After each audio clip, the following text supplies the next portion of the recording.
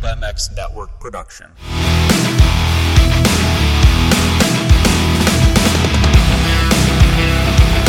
A cerebral and experienced look into the racing action from the week that was.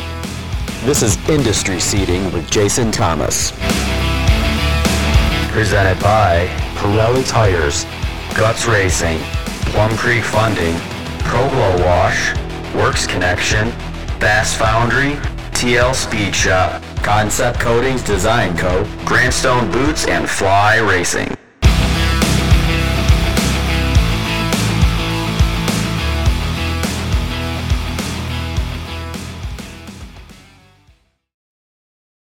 Welcome to the Industry Seating Podcast. It is February 7th. It's Wednesday. It's a little late this week, so I apologize for that. Just trying to get organized for a busy weekend coming up in Glendale. But we are going to talk about what we saw in Detroit. Went back east for the first time in 2024, and that's the earliest that I can ever remember being in Detroit or Pontiac, where it used to be held for this event. And you could tell, typically, this Detroit track is a little bit more hard-packed than you would expect, you know, being that far north and in the Midwest, and in the spring or winter, you're going to expect soft conditions, but that's not what we usually get. It's harder and more slippery and really not ruddy at all. Just going back to the first time we went there back in like 06, 07, 08, in this era anyway, it's always been that hard-packed dynamic. Not so much this year, though. And I would guess that's from being the first weekend in February. That has to be the variable that changed that dynamic. And for me, I thought it was a good change. Like I like to see different types of racetracks, different challenges for the riders. You know, if it's always hard pack and perfect, and we've had 2 mud races, I get that, but I like the softer, ruddier events. Not every weekend, and we certainly won't get that in Glendale this coming weekend. But I just think it adds to the championship, and it asks different things of the riders and forces them to be more well-rounded. You have to really lock in and think about the racetrack, and it's not as robotic as a hard pack race would be, where you just do the same lap over and over. You have to really think and stay on point and change your lines at times and constantly be looking for a better way to get through a section. So I just think it adds a little bit to the racing. Before we talk about what actually went on in Detroit, I do want to thank the sponsors of this podcast, of course, Pirelli Tires, Guts Racing, Plum Creek Funding, Concept Coatings Design Co. And I wanted to mention they have a brand new promo code that is Concept10. I believe it's capital C, but try it both ways. Concept10, number 10, to get 10% off anything that they make. Their anodizing, laser engraving, Cerakote, anything that they do. You can get some save some money there at Concept Coatings Design Co. Works Connection they have brand new skid plates for the 2024 Kawasaki 450. So check those out. And of course, tons of other products at Works Connection as well. Pro Glow Wash, TL Speed Shop, which this is their home race this weekend. Jason and the team will be out in force. They have a lot of stuff going on with their business as well. But I'll get to see the TL Speed Shop crew a little bit this weekend. Grandstone Boots, and Fly Racing, of course. So let's just jump into it. The 250 class was not the first ones to take off. They switched the 450s for the weekend, and I think that's going to be the same thing for Glendale. I don't know if that's public yet, but I guess I'm breaking news here. I'm pretty sure the 450s heat races will go first again. I think the feedback that they got was really good from that. The reason they're doing that is they want the stars right away. You know, if people tune in and they don't really know a lot about the sport, or they're trying to lure people in. And if you aren't super familiar with the sport and it takes you 30 minutes to get to guys you possibly heard of, or the biggest stars of the sport, or the main attraction, that's far too long to try to hold anybody's attention span. So that's the thought process behind it. Right or wrong, I'm not saying that this is the greatest decision ever or anything. That's not for me to say. I'm just telling you what the motivation is behind it and the thought process behind it. That's it. They just want the stars out there within 6 minutes of coming on air. That's the goal. So that's what we're going to get again for Glendale. And I don't know if this is a forever change or if this is just something that's for now. I don't think that's been decided. If I knew, I would tell you, but I don't. But 250 guys, we'll start off with, just because it's, to me, the normal flow, and it's of course how the main events go. Austin Forkner wins. That was a huge deal, and that's 13 main events for him. He is now tied for third place overall for the most 250 wins. I think he's tied with Jeremy McGrath for that honor, which is pretty freaking incredible when you think about that, right? He hasn't won a championship. He is third all time for most wins. And you think about how star-crossed his career has been. I would have never guessed that had I not been told. So kudos to Austin Forkner. That had to feel really good for him on so many levels, right? Emotionally, just kind of the reassurance and reinforcement that he could still be that guy and he can still get it done. And, he's 25 years old now, which, depending on your perspective, sounds old or not. For a 250 guy, it does sound old, but in the big scheme of things, it doesn't. So I don't really know Austin all that well, other than just my interaction with him on the podium and at the races. But it left me feeling pretty damn good for him. I don't get anything from it, right? There's no upside. I don't have a dog in the fight other than the story. And I know he's had a really tough time. He's been hurt nonstop. The mental struggle and anguish that he has had to deal with through that period, I can relate to. And so it was just a feel-good moment across the board for Austin Forkner. He rode really well. He was solid. He got the start. He stayed out of all the drama. And, typically he's at the bottom of that pile in the first turn. Like, that is how things have gone for Austin Forkner, but not this time. And that was a marked difference for him, is that he didn't get caught up, because as we all know, that would be the storyline. That's the perfect scenario for him to go down, right? He would be that guy for the last few years that would have some sort of altercation, come out of it with an injury, DNF the race. That's just the way it's gone, and it didn't go that way. So good for him. And we'll see if he can keep the momentum going when we swing back east. Max Anstey, solid. He had a lot of hype and a lot of talk behind the scenes coming into this race. And there were people on both sides of that conversation, right? Because a lot of people were saying that he can't sustain this, right? Yes, is he fast? Whatever, but he's going to have a big crash, a mechanical DNF. The team's going to let him down. Something's going to go wrong. I heard that over and over and over.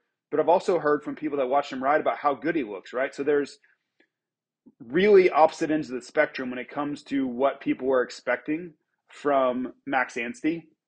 And I thought he delivered. He didn't win, but he got second, and he did everything right. He got a good start. He rode. He didn't make mistakes. He didn't push the issue and try to force the win.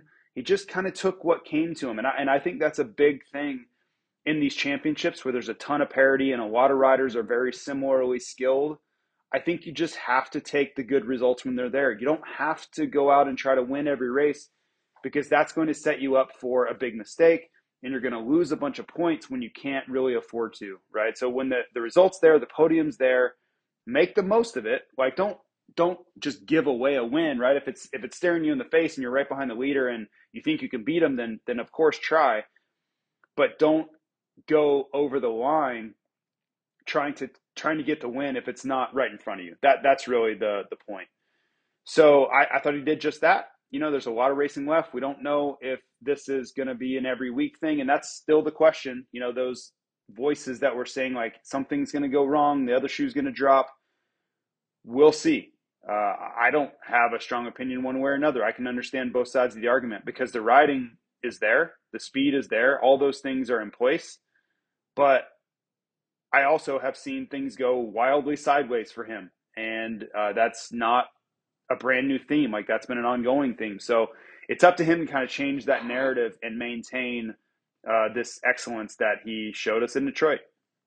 Daxton Bennick, good job, kid. Things went your way, right? There was a first turn pile up. A lot of the stars of the sport were weighing on the ground. But the truth of the matter is, he can't control any of that. And he just has to race who's in front of him, deal with the people that are around him. Like, that's it. It's no different than you can only race who shows up on Saturdays, and I heard that all summer last year. I was like, man, the 450 class is so weak and guys are getting results they don't really deserve. Well, what do you want them to do about it? All they can do is show up to the biggest race in America, which is that Pro Motocross Championship race in the 450 class, and go out there and do it. If people are hurt and can't race, that's not their problem. And guess what? They make more money, they get more points, they get all the credit. That's a natural part of the sport. And this is no different than that. This is exactly the same thing for Benek. He can't control if a bunch of people stack themselves up in the first turn. All he can do is do the best job he can. And that was a podium. That was a third place in his first ever 250 main event. So I understand the argument, but at the same time, what if he doesn't get a podium the rest of the way? He got one, right? That's all you can't take that away from him. He rode well. He, was able to make the most of Chance Hymas having issues and other people having problems throughout the race. And I'm not going to try to poo-poo it and say, well, if this guy and that guy hadn't crashed, he wouldn't have got it. Okay, great. And they did crash and there was problems. And Benek didn't get involved in any of that, and he made the most of it. That's kind of how I look at those things. Chance Hymas, coulda, woulda, shoulda, and he had a knee injury that kept him out of last year, and then he dabbed it in the sand in the heat race. That's why he went backwards, and I didn't know any of this till after the race. And then in the main event, he almost didn't race. They considered not racing the main event, but he decided to tough it out. And then, damn near almost got a podium. He crashed and lost a bunch of points there. But I still thought it was a really good showing from Hymas because I didn't have high expectations at all. I didn't really know what to expect. But you figure he rides with the best guys in the world, and Jet Lawrence and Ferrandis and Hunter and these guys. He's going to absorb some of that speed.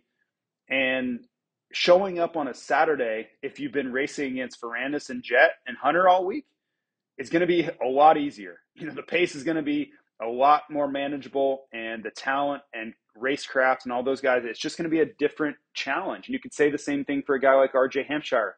Look at who he has to battle throughout the week. Malcolm Stewart, Christian Craig, Aaron Plessinger. So showing up on Saturday is going to be a much easier challenge. Doesn't mean you're going to win all the time. Just what you're facing is going to be a lot harder to kind of take on in that scenario. We can't not talk about Hayden Deegan. Of course, he's one of the biggest stars in the 250 class worldwide. I think we just have to be patient. He wasn't ready, and they can say whatever they want about taking a week off. Like that wasn't true. And I don't want to call them a liar, but I don't know how else to do it. I won't call them a liar. I just think it was gamesmanship of they wanted to kind of keep the talk and the narrative just quiet. So they're like, we didn't miss much time. We're just going to go out and do our thing. In reality, I think he missed several weeks. And I think he may have not had a broken or cracked bone. I think there was possibly surgery involved. None of that is substantiated. That's what I believe to have happened. And it really doesn't matter. They shared what they decided to share. And the rest of it's just that's what happens is you're left to speculate. And then when you don't look as good as you should, then we're going to say, certainly something was up because his qualifying wasn't very good. The heat race was better, and then the main event was kind of an incomplete with the first turn crash. But he wasn't the same Hayden Deegan that was in LA. I don't think we could say that at all. So I'm going to stick with my initial judgment and the things that I heard from people I trust that he missed a significant amount of time and was barely able to make it to the race for Detroit. So he's going to be a lot better. That's the big point of this. That 3 weeks off will help a ton. And for those of you who haven't raced or haven't gone through an injury like this, once you're back to riding and could ride as well as he was at Detroit, 3 weeks is an eternity because every single day you're going to make improvements and your muscle memory is going to come back and your fitness is going to get better. And those things happen really fast once you can start riding, and especially riding really well the way we saw Hayden. So I expect to see a guy that's ready to come out and fight for the win the next time we swing east. So just my perspective on it. I think it was a good job of him being able to be out there at all. Main event didn't go well. We know that. But, I think, when we get back to East Coast racing in Dallas, he's going to be legit. He'll be ready to roll. Cameron McAdoo, I don't even know where to start, where to go, what to say. I don't even know. Yeah, he looked great. I'm just going to focus on the racing. He looked great. Heat race was awesome. He won the heat, but he was very frustrated that Hayden Deegan wasn't being transparent with his injury, and Cameron was trying to do that. I don't think he was mad at Hayden. Maybe I'm using the wrong word with frustrated. I think he was like, I just want to tell everybody what's going on. You know, I was injured last year, missed the whole year after Seattle. Then I got hurt again in late November, early December, and I'm not 100%. So I'm doing the best I can. It's going to get better from here, but I'm not going to like lie to people or, you know, kind of shade the truth or however you want to view it just for my own benefit. Like, this is what it is. I'm going to do the best I can. I think he had heard comments from our shows and other shows about like, we couldn't understand why Hayden would tell people that he was healthy when he wasn't. I don't understand really the upside of that because the results on the track are going to tell the story. And I think Cameron was just kind of responding to that and said, hey, I'm not going to do that. I'm just going to tell you what's up. And then whatever happens here on Saturday afternoon is what's going to happen. So I appreciated the transparency. I'm a big Cameron McAdoo fan. But man, it's sad that the storyline was what it was of his, his pants ripping and everything that happened after that, than how good he looked in the heat. And the first turn crashes, these things happen. But I thought he rode really well before that happened. Seth Hammaker, I really like this kid. I know he works really hard. He's incredibly nice. He's humble. I like him, period. That should be the end of the story. But holy crap, does he scare me. I don't like watching him ride. I really don't. You look at his crash in practice. To me, visually, he looked like he was knocked out. Now, that's not for me to say. I shouldn't even be speculating at that. But visually, that's what it looked like, the optics of it. I'm not a doctor, so maybe he wasn't. But I'm very surprised that he was allowed to race on Saturday afternoon. I don't know the dynamic. I'm guessing he passed concussion protocol. That's the only way I could see him being able to race. I guess I have questions, and I'm not even going to ask him to anybody. I just am very unsure of how that all went down. It looked like most times the way that looked, he's not racing Saturday afternoon. To me, that's how it looked and what I would have guessed. But alas, there he was. And then, unfortunately, he was the catalyst that started the whole first turn pileup, which is another whole thing. But man, please, Hammaker, calm down. Keep it on two wheels because you are scaring the absolute bejesus out of me. Tom Vial, he just gets an incomplete. Similar to kind of what Hayden and McAdoo and these guys, we didn't see enough, right? He looked okay, but then when you're laying on the ground in the first turn and you're a lap down and your bike's mangled, we don't know. We don't know. So I'm just going to move along, say he looked pretty good. The bike looked better. He mentioned that the bike had taken significant steps forward with the motorcycle. So we'll see what that looks like next time around. Because I think to just guess based on what we saw is probably not enough information. Like, I need to see the whole race to kind of form an opinion.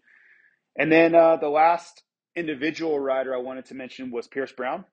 He's ripping. And that was the first thing I noticed on Friday. I went to press day, which I normally don't do, but I wanted to see the 250 East guys.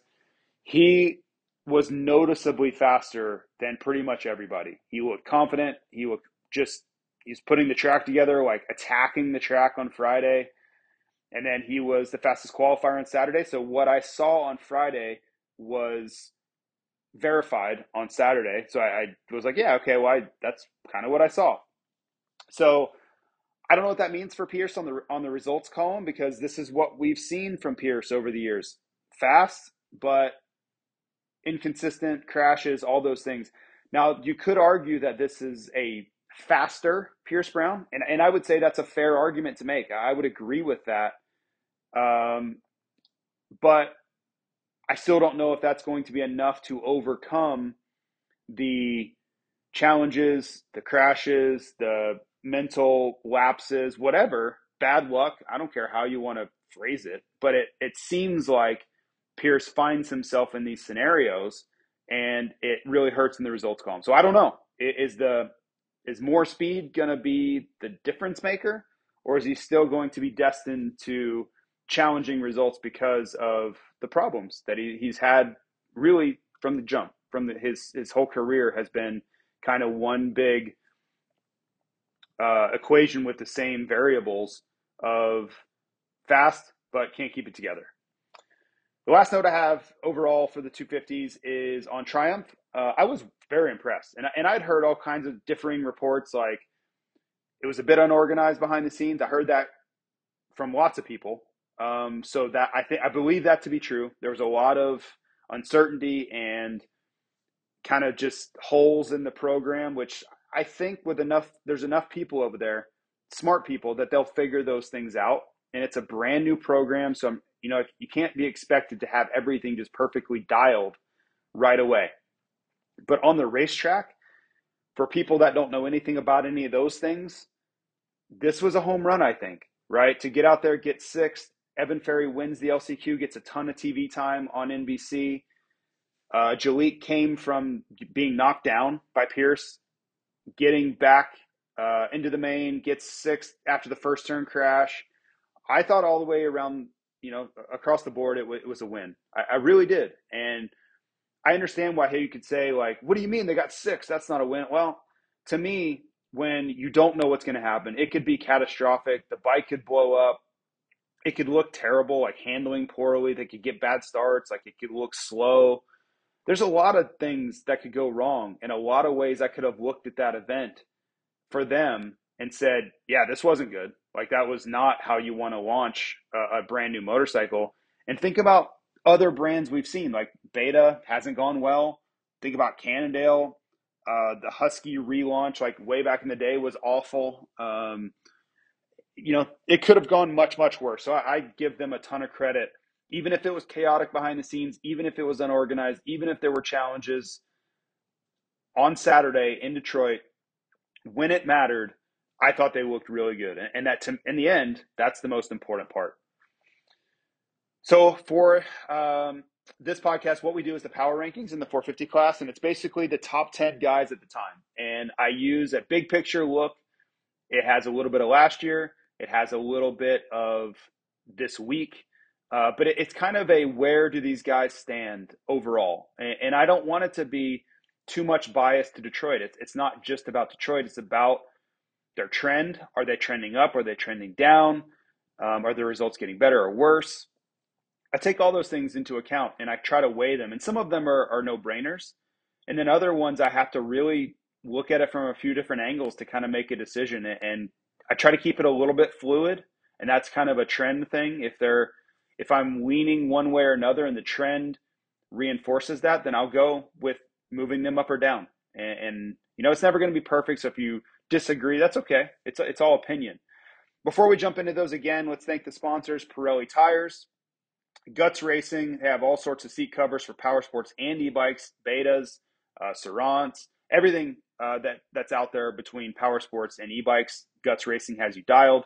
Plum Creek Funding, they are able to help you in many, many states now. They're adding new states every week. But reach out to Zach Morris at Plum Creek Funding if you have any questions on mortgage, refinancing. I don't know if you'd want to refinance right this second, but certainly buying a new house. People still have to buy new houses. So you want to find out what's the best deal. Is it a 15 years, or 30 years, is it a jumbo loan? And he can certainly help steer you in the right direction. Concept Coatings Design Go got a brand new promo code for that. It's Concept10, and off anything that they do. And remember, they have that full race shop in Temecula. So if you need a place to pit for the winter, you want a place that you can have your own bay, a place to call home every day after you get done riding, that's a really cool thing. And reach out to Benji at Concept Coatings Design Co. for more information. That you can check them out on Instagram. And if you can't get a hold of them, reach out to me and I'll connect you. Works Connection, all sorts of great things. We told you last year about the new Yamaha foot peg mounts. There is a promo code, it's JT23. That will save you some money as well. They have that new chain gauge. They have all sorts of brand new parts for the 2024 Kawasaki KX450. So check that out. ProGlow Wash is a power sports formulated wash that's going to get all of that nasty crud off of your motorcycle. Think about a race like San Diego in the mud. that stuff was, I heard from so many mechanics about how hard it was to get their bikes clean from San Diego. It like turned into like cement after the race. So yeah, something like ProGlo Wash is going to be your best bet in that scenario. TL Speed Shop is, it's kind of like a getaway themed adventure, right? And they have side by sides, they have trophy trucks, but you can fly into Phoenix. They're based in Wickenburg, Arizona. It's just right up the road, and they have everything for you. They're a do it all one stop shop, and you can customize your rides. You can go to Baja, Sedona, go wine tasting, go to Grand Canyon, whatever you want, right? And they do it all. They're racing on their own a ton. They did Baja 1000 a couple months ago, and they're true enthusiasts. They love this stuff, but they make it so easy to go have a great time, family vacation, corporate trip, whatever, you name it, they have it all for you. Grandstone boots, I have some Grandstones on right this second, actually, at the office, and I love that they've branched out into the sneaker game, and they've added some women's boots as well, but their product is just so high-end and so quality. I'm very, very fortunate to be in conjunction with them, and they've been on since the very, very beginning. Wyatt Gilmore and the team over there, they have really built something special. So check out grandstoneshoes.com for more information. And Fly Racing, of course, go to flyracing.com. There are tons of great deals on closeout stuff, current stuff, whatever, you name it. Snow stuff is obviously super popular right this second. Check out that Formula S helmet, which is by far the coolest thing we've ever done. But yeah, check out all the sponsors, and thank you to them for being involved. So let's check out the power rankings. And at number 10, he's been on and off a little bit, but Hunter Lawrence. And I don't have a ton of accolade to give Hunter Lawrence. You know, he's been okay, but it's not like I can jump up and down and get super excited about Hunter either. Like, it's been okay. That's about as good as I have, right? He didn't qualify at A1. And then ever since then, it's been around like, I don't know, 8 to 12, you know, very Christian Craig last year, like, to me. And I've had conversations with industry people that I converse with a lot, and they expected a lot from Hunter. And I was like, I was more middle of the road. I didn't think he was going to be necessarily bad, but I also respect the depth of the 450 class. And my question to them constantly was, okay, where does he fit in? Who is he better than? Is he better than Jason Anderson? Is he better than Malcolm Stewart? Is he better than Aaron Plessinger? Like, you tell me, because I could make the case that he's not. And they would be like, well, look at his records in the 250 class. Look at how much he's won. Look at how good he did last year. And I'm like, I get it. But all those same stories were true for the guys you are talking about. And it's his first year in the class. And I think there's going to be a learning curve. And I'm not trying to toot my own horn here. I'm just saying that was my pushback to the hype and everyone saying that Hunter was going to burst onto the scene and do these great things. I was just like, well, don't be surprised if it's more challenging than that. Because in the end, my real argument was he's not Jet. And I don't believe he should be considered Jet. I don't think the expectations should be the same as Jet. Even though statistics, you could twist some of the statistics to tell you that they should be doing similar on the 450. I don't believe them to be the same caliber of rider. That's just my opinion. You can tell me I'm wrong. I just hold Jet in an extremely high regard. And I think Hunter is great. Don't get me wrong. But I think he fits in with a lot of guys, right? He fits in with a whole gaggle of factory 450 guys. I put Jet above that group. I just do. And I'm not going to shy away from that. So in the end, for Hunter to do what he's been doing doesn't surprise me. Number 9, I have Justin Cooper, and I just think Justin Cooper is getting better. And you look at his results, you look at where he's battling, finishing. A2 was a huge step forward, and then he kind of backed that up a little bit in Detroit. You know, the main event result wasn't stellar, but you saw him battling in the heat race, and I think he's just improving and finding his way in this 450 class. And that's all you can really ask for, because he was not a shoo-in to get a 450 deal.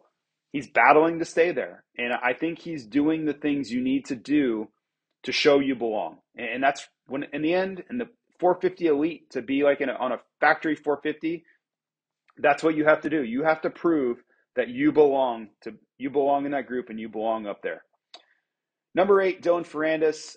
There's a lot of things going on with Dylan Ferrandis. He did switch to Dunlop tires this week, and it's a little bit of a controversial move. I think in the end he just felt like there was more versatility with the Dunlops than the title sponsor of this podcast, Pirelli. So I'm trying to be a little bit careful with that because I respect Pirelli so much, but I also need to be honest and transparent about what's going on. And in Supercross, Dunlop has been doing this for a very long time, right? They throw a ton of money at it. They have every factory rider for the most part, and they've developed tires really well. Like, you remember when Bridgestone went away in like 2010? Dunlop threw everything they had at it to get these riders happy and satisfied running Dunlops instead of Bridgestones. They didn't have a choice necessarily. These teams and riders didn't. But Dunlop didn't want to let anyone down on performance either. So when I look back at that, that's been 14 years of steady development on Supercross, specifically Supercross tires, to get them happy and everyone able to go out and win with confidence. So to ask Pirelli, who has a much smaller effort, their emphasis has not been on Supercross, nor will it likely ever be, to have the range of tires and to be able to answer every ask for a rider as picky as Ferrandis. That's a tough thing. That's a tough dynamic to find success with. The one thing I would say is, if this was motocross, I'll put the Pirellis up against anything. And I think Ferrandis, if he could have made it through Supercross happy, would be over the moon thrilled to be running Pirellis this summer. But I don't think it's going to get there. I don't know if this change is going to go back. I think it's for good now, because I think Dylan burned some bridges here. I think he upset some really important people at Pirelli with this move. You don't just break contracts and switch tires after 5 races. Like, that's not typically how these things go. But he did it. And a lot of times there are consequences that come with brash moves like that. So the one coup, I think, for Pirelli, they could say, well, hey, this was your worst result of the year. You got 7th and you were top 6 at every other race. That's fair criticism, man. I'm not saying the tires were the difference, but if you're Pirelli, I feel like you're scorched earth right now. And then you look at the results and like, yeah, okay, great. You thought you were going to go win on Dunlops, and guess what? You did worse. So it's going to be dicey, right? Because you can't just say that. The reason he got 7th wasn't tires, right? And I don't think the reason he got 4th and 5th was tires either at the opening rounds, right? It's neither of those things. But there are some hard feelings right now. And that's my opinion, is that there are some hard feelings right now. So we'll just see where that goes. 7, I have Aaron Plessinger. And it's hard for me to put AP 7th because he is coming off the red plate. But I'm just looking at how this race went. And I don't know what to do with him and Anderson, right? I probably should have AP ahead of Anderson. But you look at like Anaheim 2, Anderson was clearly better than AP at Anaheim 2, right? He gets docked, took him off the podium, but he won race 2 so convincingly. He was 2nd in the first one. This weekend, they battled it out. I'm giving Anderson the nod for now, but it is so tight between those two. So I have them at 6 and 7, but it's very, very close. If you wanted to make them both 6.5, that's probably how it should be. But yeah, you look at the results, you look at how they've done it. Anderson has been less consistent, but I think he has more top end speed. Plessinger has just been there kind of each and every time, but hasn't blown us away with raw speed quite yet. So that's kind of how I break it down. Number 5 is Ken Roczen, and 3rd place this weekend is great. And if you want to go back to the last show we did, I had Roczen at 7. So that's a marked improvement. I moved him up accordingly. He looked great this weekend, battled forward. He passed into 3rd place, which is a huge thing for me. Like, moving forward to get a podium is a big thing. And he just looked the part. He looked great. Number 4, Eli Tomac. I don't know what the hell that was. It had to be something with the bike. I heard he had some shock issues. I don't know the specifics. I did hear some specifics, but not from someone that I would trust or know to be truthful or informed, I guess. So I'm just going to stay away from the specifics of it. But I did hear there was a rear shock problem that he wasn't comfortable and he was scared something would go awry. So he just backed it way down and lived to see another day. So I think Glendale is a hugely important race for Eli Tomac. He needs to bounce back in a big way. He needs to be on the podium. End of story, right? Shut everybody up, including me. Answer the questions, and nobody will point to Detroit and say it was him if he bounces back with a podium this weekend. That's my take on it. If he goes out there and struggles, and it doesn't have to be catastrophic, if he gets fifth, sixth, seventh, eighth, that's not a good sign. I need to see more than that to feel like Eli is on his way to fighting all the way to the end for the title. That's just what I need to see, because if you look at his results, we know it's been mud. We know there's been a lot of things that were out of his control, with the weather and things, but A1 was horrible. Ninth place, not good. This weekend, not good. And let's just say it wasn't his fault, but 2 out of 5 races have been pretty dismal, and in the mud of San Diego, I'm giving him a pass because it was muddy and Christian Craig just absolutely cleaned his clock. Wasn't his fault. So I'm just going to say 2 out of 5 have been, not good. Not up to his level, not what he would expect, and not championship contending worthy rides. So that's just it. Cooper Webb is 3, and man, what could have been for Webb. He was so damn good all day. I don't know how much of them they showed, like in practice or whatever, but he was absolutely ripping. The heat race, he probably wins, right? If he doesn't fall over, he probably wins that heat race. If not wins, he's for sure second or third at worst. But he crashed, and that put him in a bad gate for the main event. He got a bad start accordingly because he hit a hole on the exit of the rut. And then he wasn't able to get back to where I think he could have been. Because I think if he gets a top 3 start, he's in the fight to win. I truly think he could have gone with Jet. That doesn't mean he would have beat him. I'm not saying that. I just think he could have made things interesting. Maybe he beats Sexton, maybe not. But he was on form. He was riding well enough to be in that fight. And a bad start, it's not going to happen. Field's too deep. Those guys are going to be gone on the first lap because they're sprinting and you're in traffic. That's just how it's going to go if you don't get a good start in this class right now. Number 2, of course, is going to be Chase Sexton. He has the red plate.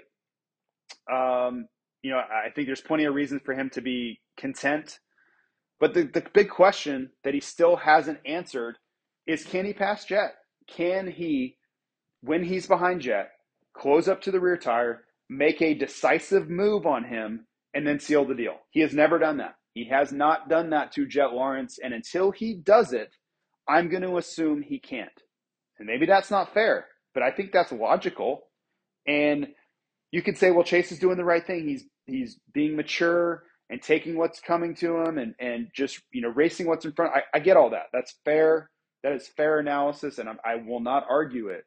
But I truly believe that to win championships, you're going to have to be able to beat Jet, like just straight up. You can't count on Jet making mistakes over and over. That's not what he does over, historically, that's not been his MO. He's not the constant mistake maker where you can just count on it and set your watch to it. That's not who Jet Lawrence is. Doesn't mean he won't make more mistakes in this series. I just personally believe if your strategy is just hang in there and let Jet crash himself out of the lead, that's not it. Like, that's not going to work. He doesn't do that enough, and maybe once in a blue moon you'll get that. And if that's what you're holding hopes onto, I just think that's a losing strategy for Chase. And I'm not saying he can do anything about it. Maybe this is all he has and he's just like, I can't catch him. Like, he's going too fast. I get that. I understand.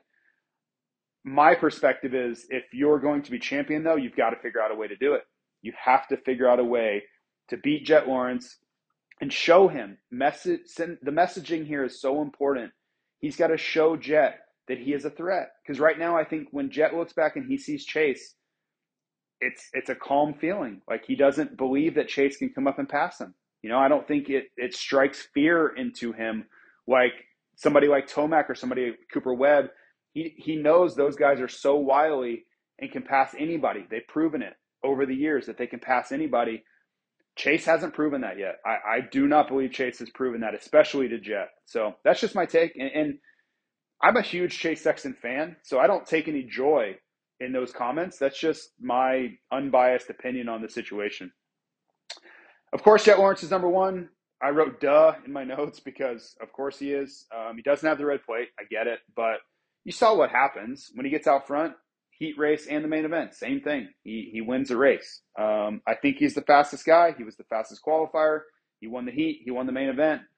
That's what I expect from Jett. I think he's the best rider in the world, and doesn't mean he won't have rookie mistakes this year. Doesn't mean he will win the championship. But for my money, Jett's the best rider on the planet at the moment, and I think he proved that a little bit on Saturday. So we'll see what Glendale brings. I think Jett will be very good at Glendale. It's just I think he needs a start though.